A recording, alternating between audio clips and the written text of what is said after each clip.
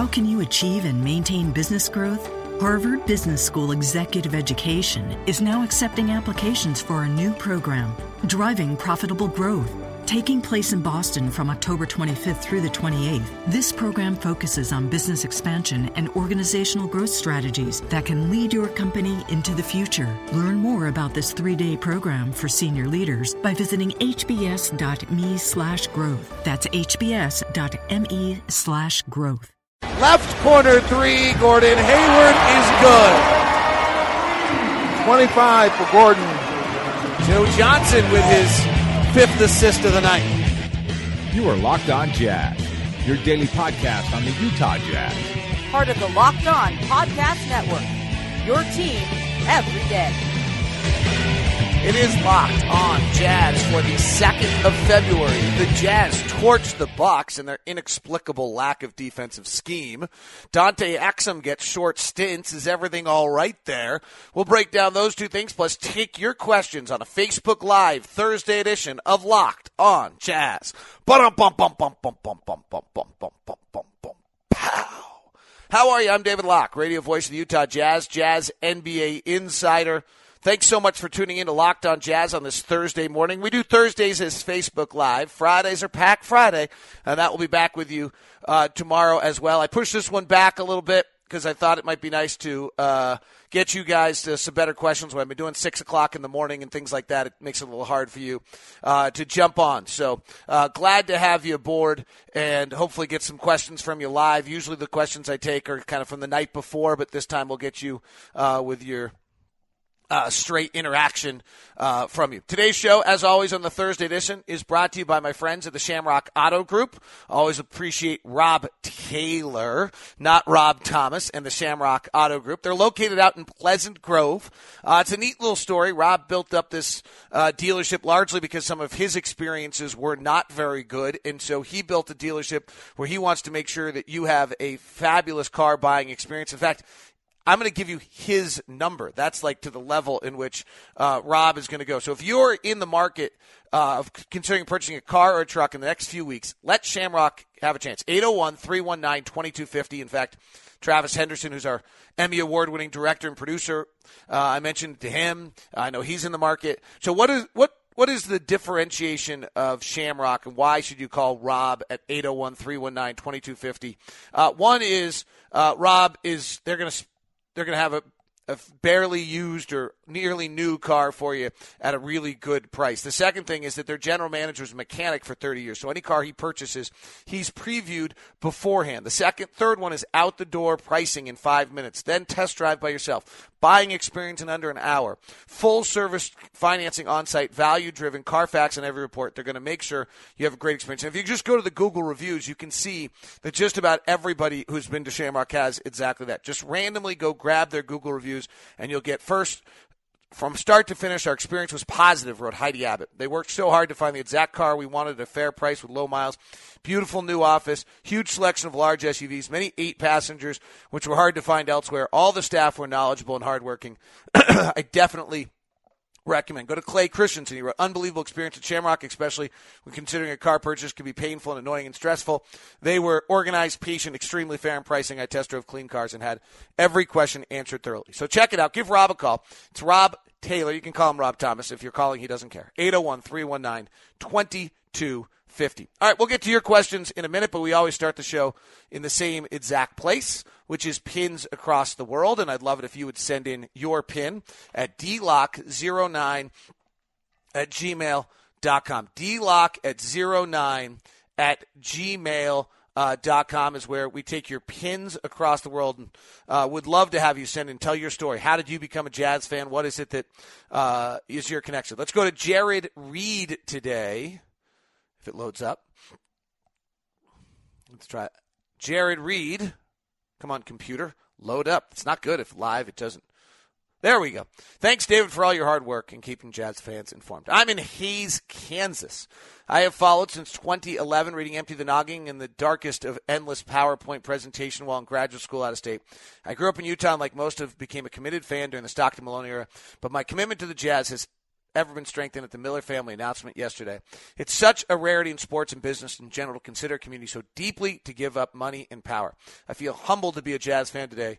The Jazz unites us despite differences, and the franchise has certainly brought unity to the city, state, and beyond. Look forward to many more years of Jazz basketball. Awesome. Thank you very much, Jared. All right, let's go to our tip-off story of the day, which is the win last night. Amazing how good everybody looked with 3 days rest, right? But a huge part of last night was also just, and I think this is a great signature to who Quinn Snyder is. The Jazz last night knew that there was a flaw in the defensive scheme of the Milwaukee Bucks, and that defensive scheme is that they allow 11% of all opponent shots to be corner three attempts. The league average is about 6%. The Jazz are number one in the league at 5% allowed. The Jazz on average take about 7.5% of their shots as corner threes.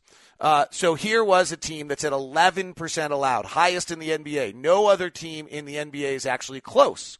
In fact, no other team allows more than 9% of corner threes. So the Jazz made a minor adjustment in a few spots. Maybe more importantly than that, they went and just really focused at shoot-around and made sure the guys understood, hey, this is where we're going to get these looks. They overshift. We're going to get these looks. And the Jazz, I don't know if the official number came in as we counted it live, and some of them are in the moment. We had it as 20 corner threes last night. The official number came in at 19. The Jazz took it's an unthinkable amount of corner threes last night by the Jazz. What allows that? Well, the Jazz took 24.4% of their shots last night as corner threes. They average 8.8 on the season. And what allows that is the fact that the Jazz coaching staff is so detail-oriented. Quinn Snyder worked so hard, had 3 days to prep too, that he is going to expose a weakness like that. And this is where he's at his best. And the way the team is built, incredible ball movement. And so the Jazz were able to take advantage of that, expose Milwaukee's defensive problems. They're 20th in the league, and just get a blowout win last night. Joe Johnson was terrific as well. Absolutely terrific as well. So, and he took it to Jabari. Jabari had that defensive assignment for a lot of the night, and Joe just worked him, got him going. His ball movement early in the game was the signature, though, and the guys followed that. So a very solid, strong performance by the Jazz last night. A needed win, 3 days rest. And I know a lot of people are focusing on the Jazz record not being very good against above 500 teams, and I think that's something we can talk about. It's got its angle of worthwhileness where that's worth being talked about as well. But I would say maybe the flip side is the level of preparation and commitment night in and night out of performance by this team that they're killing below 500 teams. That's really how you make the playoffs and how you work your way up the standings, is that you end up being you just win the games you're supposed to. As much as anything, that might be the answer, is if you can win the games you're supposed to win. And if you do that, you end up in the playoffs. Now, once you get to the playoffs, you better make sure that, no question, you better make sure that you can play at a higher level. And I don't know if we know that about this team yet, but the way that they're positioning playoffs may turn out very well solely because they're just winning the games they're supposed to. By the way, last night, one thing we brought up, before the game was the Bucks shooting in the restricted area. Last night they shot pretty well. They were at 19 of 29 for 65%, and they took 40% of their shots in the restricted area. So offensively, they actually got what they want. The Jazz covered the paint well, as they just went 1 of 6 in that area. But by the way, on the corner threes last night, the Bucks got 3 to the Jazz 19. I don't think you could ever win a game with that kind of discrepancy taking place.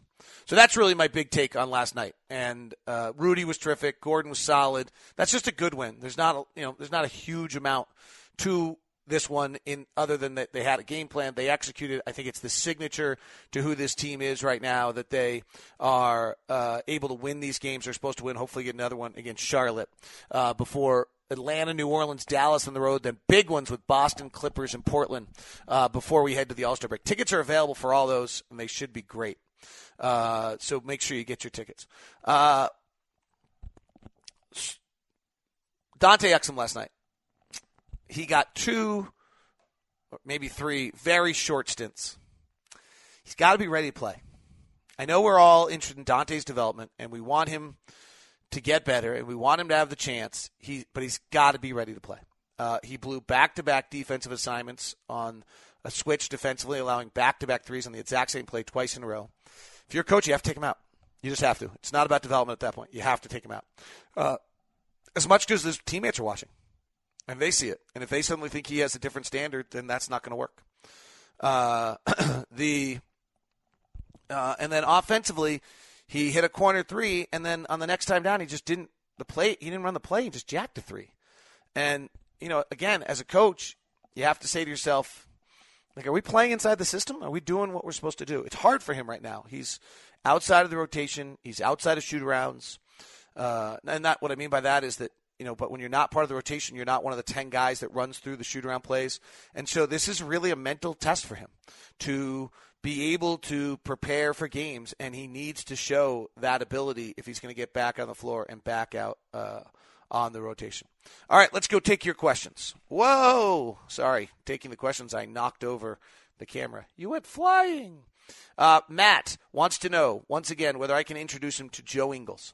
I have not done so yet. It still seems unlikely. And I think you just want to go have a beer with him. I do not hate you yet, though, Matt. That was his next question. Darren saying hi from St. Louis. Do you think we could make a trade for Kevin Love in a 3-way deal with the Knicks and the Cavs? No. You're not trading Rudy, right? So, no. No, I cannot. I do not. What are you giving the Knicks? So I'm assuming that that's Carmelo going to the Cavaliers, Kevin Love, which Cleveland's already said no to, going to New York. So we're then sending something to both New York and to Cleveland to make them want to do these deals. So you're trading Rodney Hood and Rudy Gobert for Kevin Love? What is it that New York's going to take from us? What does New York want from us that makes them do those deals? The league is not made for the Jazz to make deals.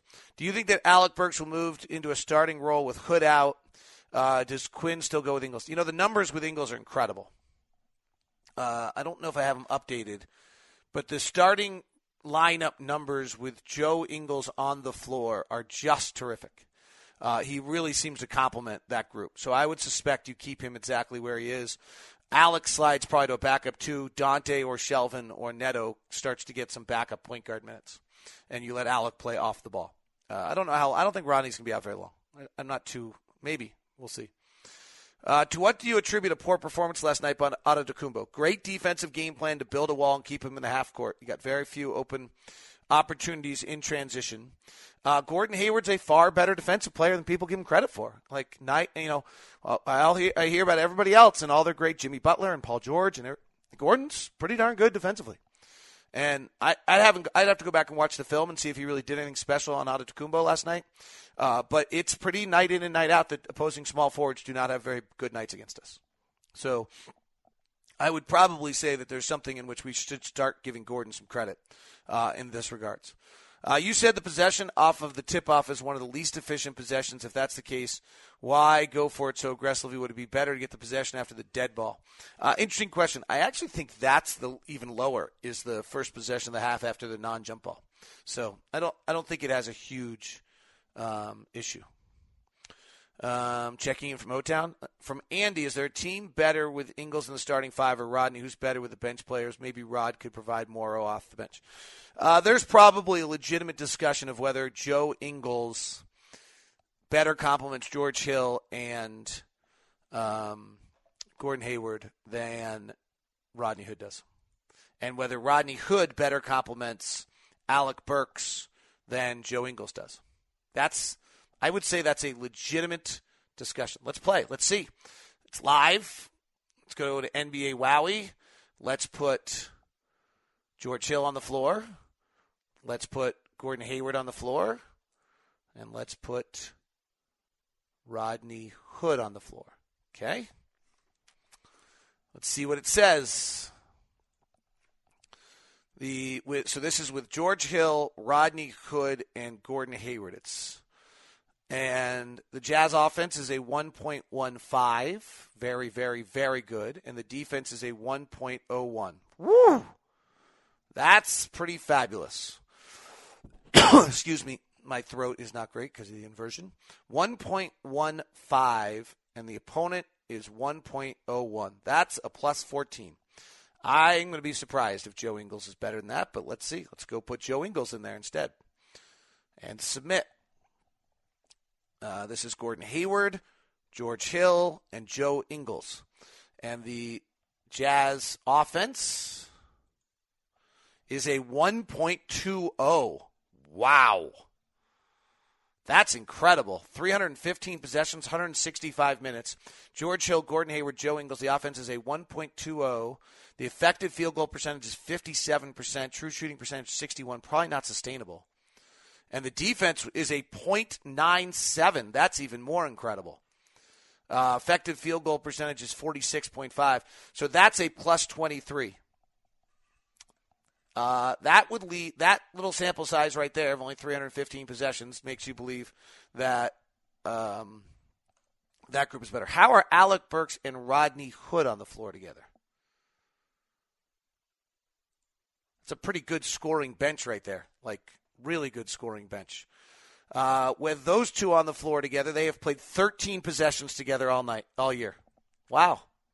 That's really interesting. So there's no sample size here. That's really interesting. They've only played 7 minutes and 13 possessions together all year. They're good. They've scored 20 points in those 7. They've scored 20 points in those 13-minute possessions. Wow.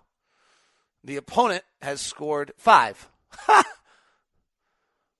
wonder what that was. So 7 minutes, 13 possessions with the two of those guys on the floor, and the Jazz have outscored their opponents 20-5.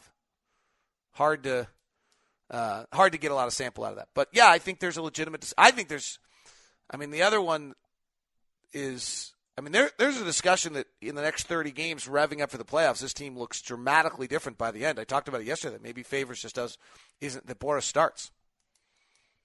If you go look at, again, using NBA Wowie, and thank you to them, Boris Diaw and Rudy Gobert on the floor together. This is a live show, people. This is what happens.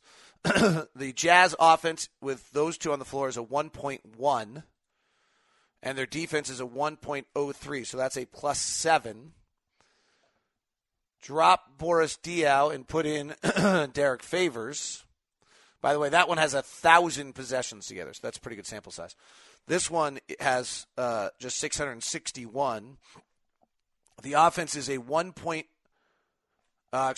the offense is a 1.065, so 1.065. And the defense, the opponent defense is a 1.01, so it's better, 1.015. So that's plus 5. Diaw and Gobert are plus 7. So not a huge difference, but there's some argument, and maybe the one that's not great together is Favors and Lyles. I don't believe that one has worked out very well.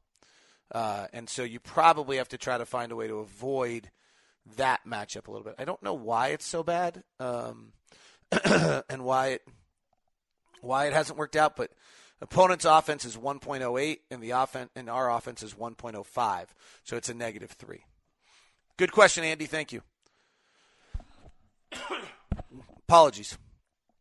What do you think of starting lineup last night? I just touched on it. Gobert kills it. DeAndre gets ejected. Way to vote, coaches. Yeah, I'd still go with DeMarcus as the issue. David, I understand Favors is still recovering, but I think we need to get him rolling if we're going to stand a chance getting past the first round of the playoffs. What is it going to take? I think you're right. Derek's, when he's right, is a top 30 player in the NBA, and if we think we're going to win a first-round playoff series, we probably have to have Derek being right. It's going to be very difficult to win a playoff series if Derek is not right. That's absolutely true. Your best players have to be good, and your talent matters. And Derek is really, really talented. So they're working on it. They're just trying to right now. They're trying to get his legs back from under him, going back through the basics, body movement, things of that nature. So they're really they're really trying to do the best they can. I'm stunned, by the way, still back on that Hood, Burks, 13 possessions together all year.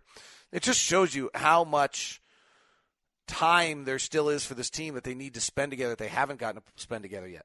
That's, to me, what is just so stunning about that. By the way, if you'd like to advertise on Locked On Jazz, your company's spot could go right here at this very moment on the program, and you would reach an audience that's 97% men, about 74% 25 to 54, and 18 to 44 years old. Podcast listeners are 56% more likely to interact with sponsors they hear on their favorite podcasts than they are in other forms of media, according to a recent study. So this is a good chance for your company to get exposure and reach its prime audience. Email me at dlock09@gmail.com. That's dlock09@gmail.com to get and sponsor the program. Joshua, let's go skiing. I'm always up for that. I will ski anywhere, anytime. The only problem is when somebody else comes, they have a chance to screw it up. If I ski by myself, nobody can screw it up. So I'm asking you, if we ski together, you can't screw it up. Taylor, what's with Rudy's big night? Was that because the Jazz countered with what the league has been doing to counter Rudy, or because the Bucks just aren't very good defensive? The Bucks schemes are terrible. I'm sorry. I have friends on the coaching staff, Greg Foster and some others, and I don't get their schemes last night.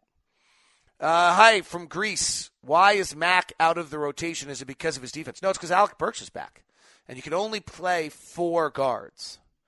So you're going to play Hood and Hill and Ingles and Burks. You can't really play 5 guards very well.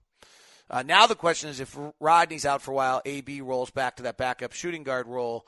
Do you play Mac, or do you play Neto, or do you play Exum? I think that's it.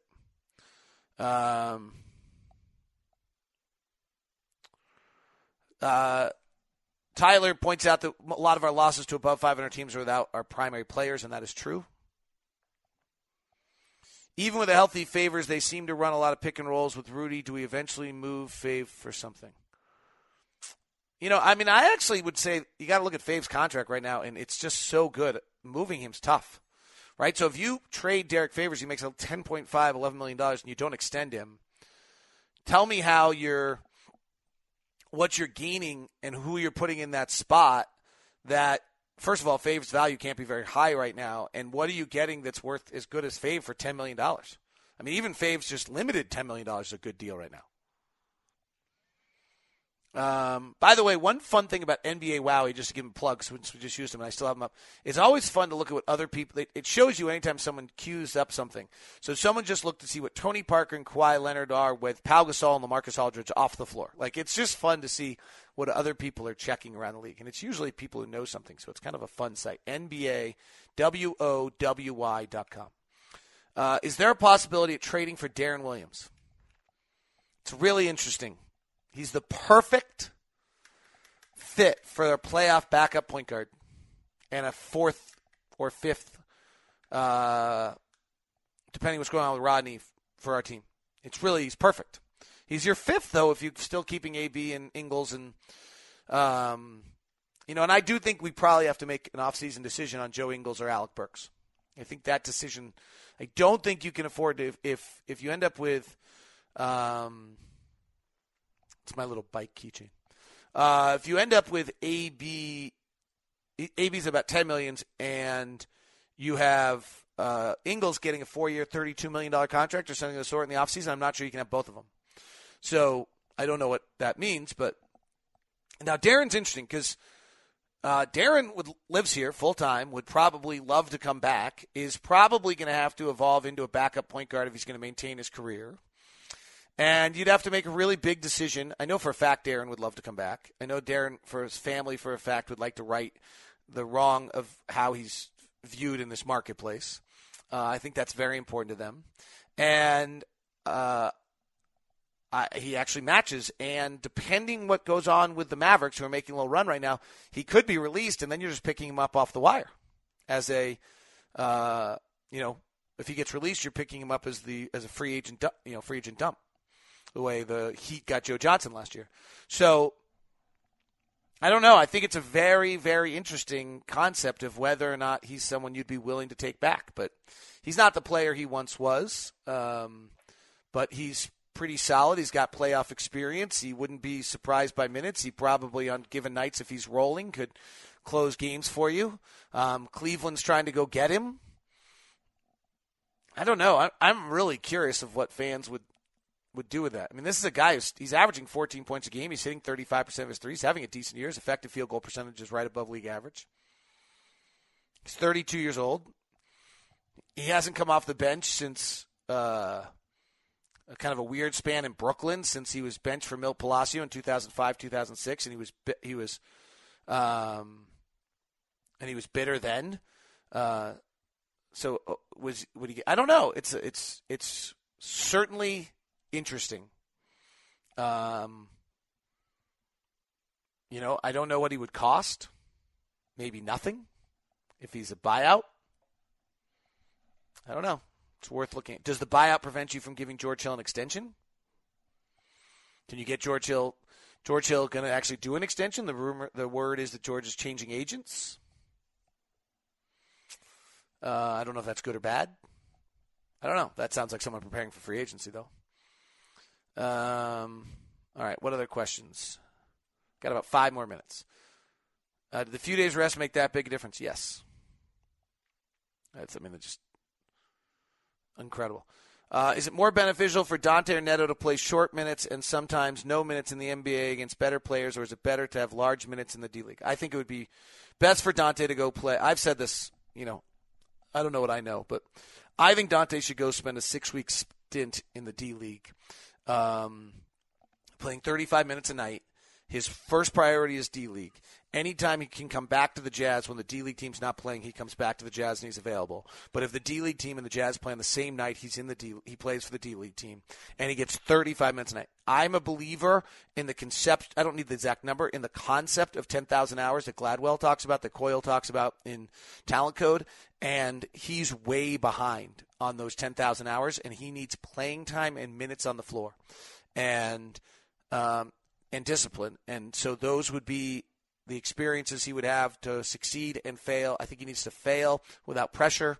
And so I would suggest him going to the D-League and spending most of the time there now I said this starting 3 weeks ago, so I don't know if 6 weeks still works, but that's, what I'm thinking is 3 weeks a game, 20 games.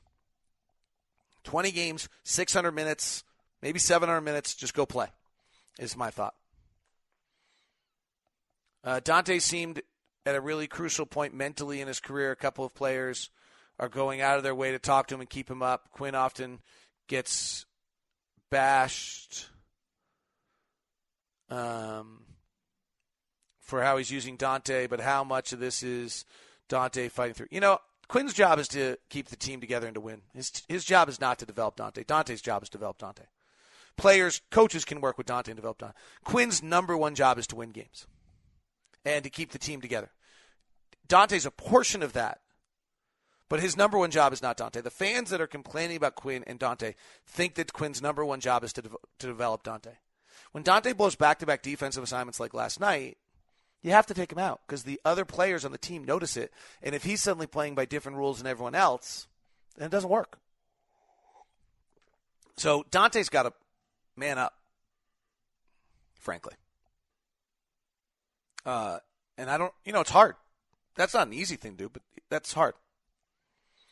I would say Burks and Favors and 2 picks to the Knicks and 2 picks to the Knicks, and Mac to the Cavs with Melo. So we're giving up Alec Burks and Derek Favors and 2 picks to the Knicks.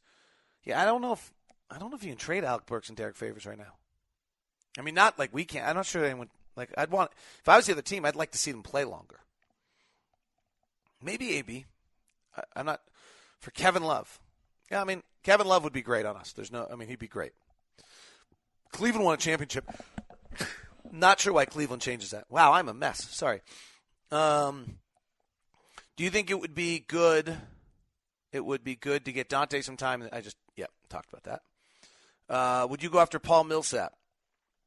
He's a free agent at the end of the year. You're saying favors another player and a few picks for Paul Millsap? And he's a free agent at the end of the year, and you have to pay him $30 million at 30 years old? Probably not. Probably not interested in that. Quick question. Do you see Houston fading, starting to see a lot of toll on Russ, and people are adjusting? I think OKC is thin. If you're talking about OKC is thin. The Ennis injury hurts them as much because not Ennis, but also because it just forces everybody else. Houston is not playing as well recently. I don't worry about this time of year a great deal in the sense that I think teams are just tired.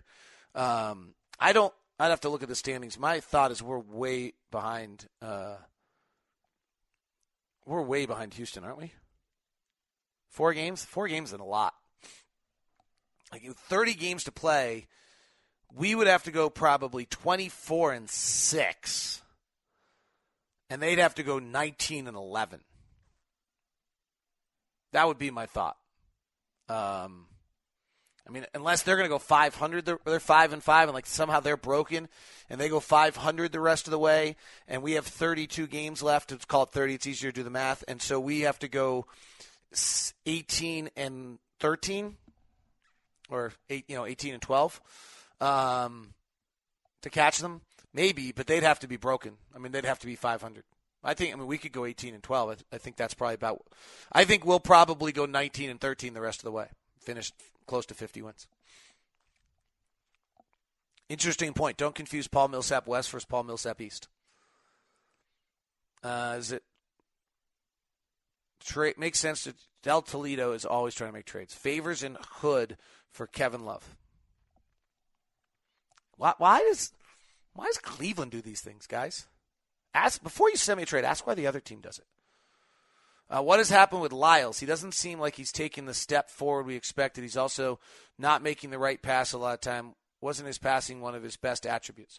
You know what I think's happened to Lyles is the team's gotten really good. I was talking last night with a group from Les Olson, and they were asking whether we wish we had taken Devin Booker instead of Trey Lyles. And I then asked the question of if Trey Lyles played on a 15-38 team, like the Phoenix Suns, and got to play 35 minutes a night,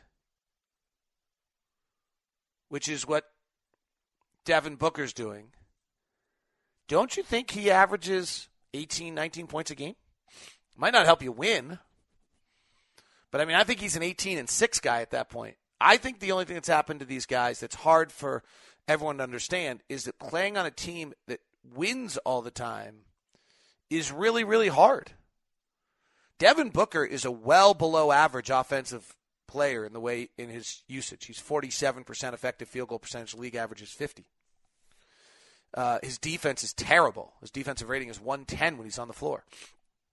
So, if Devin Booker's really good, but if Trey Lyles played 35 minutes a night, unencumbered, with no pressure on winning, I feel like and played in Phoenix instead of Marquise Chris, I kind of feel like he'd be averaging 17 points and 6 rebounds, and Devin Booker would be on our team, and we'd be wondering why he's not getting more time. I think it just has to do with being really good.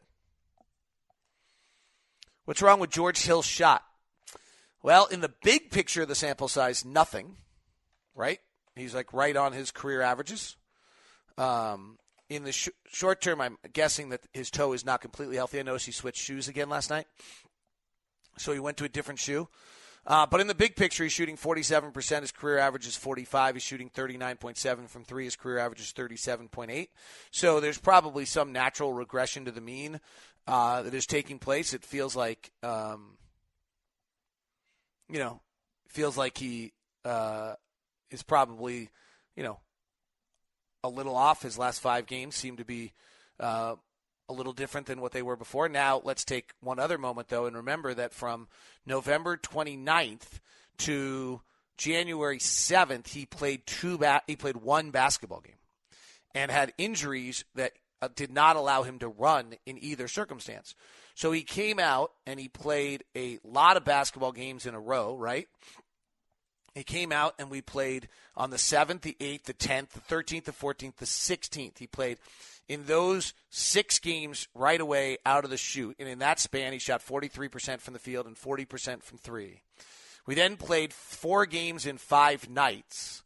And so since that 4th game in 5 nights, he has shot 40, and if you want to include the front of that back-to-back, but he's shot about 37% and 21% from 3, okay? His legs just maybe completely shot. And that's where, hopefully, last night, we see, and then by Saturday, we see him come back. But I think that's the reality, that here's a guy who played 1 game from December 1st to January 5th. He played, and before that, he played 4 games from November 6th to 5 games from November 6th to January 5th. Right? So for 2 months, he played 5 games with injuries where he couldn't run. I think that's what's happened. All right, we are at way past time, but there's a lot of questions.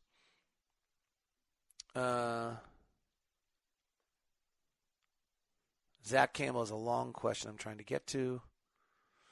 I think Alec, I'm probably the hardest on Alec in regards to chemistry. I think he's been fine. I think he's been really good, actually. I'm really, really impressed. AB Jingles, if not, who do we keep? I think that's going to be a big question in the offseason. It also depends what Jingles' market is. We have not given up on Exum. What would you think of a trade we did Millsap? I don't know why everyone wants to trade favors for Millsap. And again, why does Atlanta do that?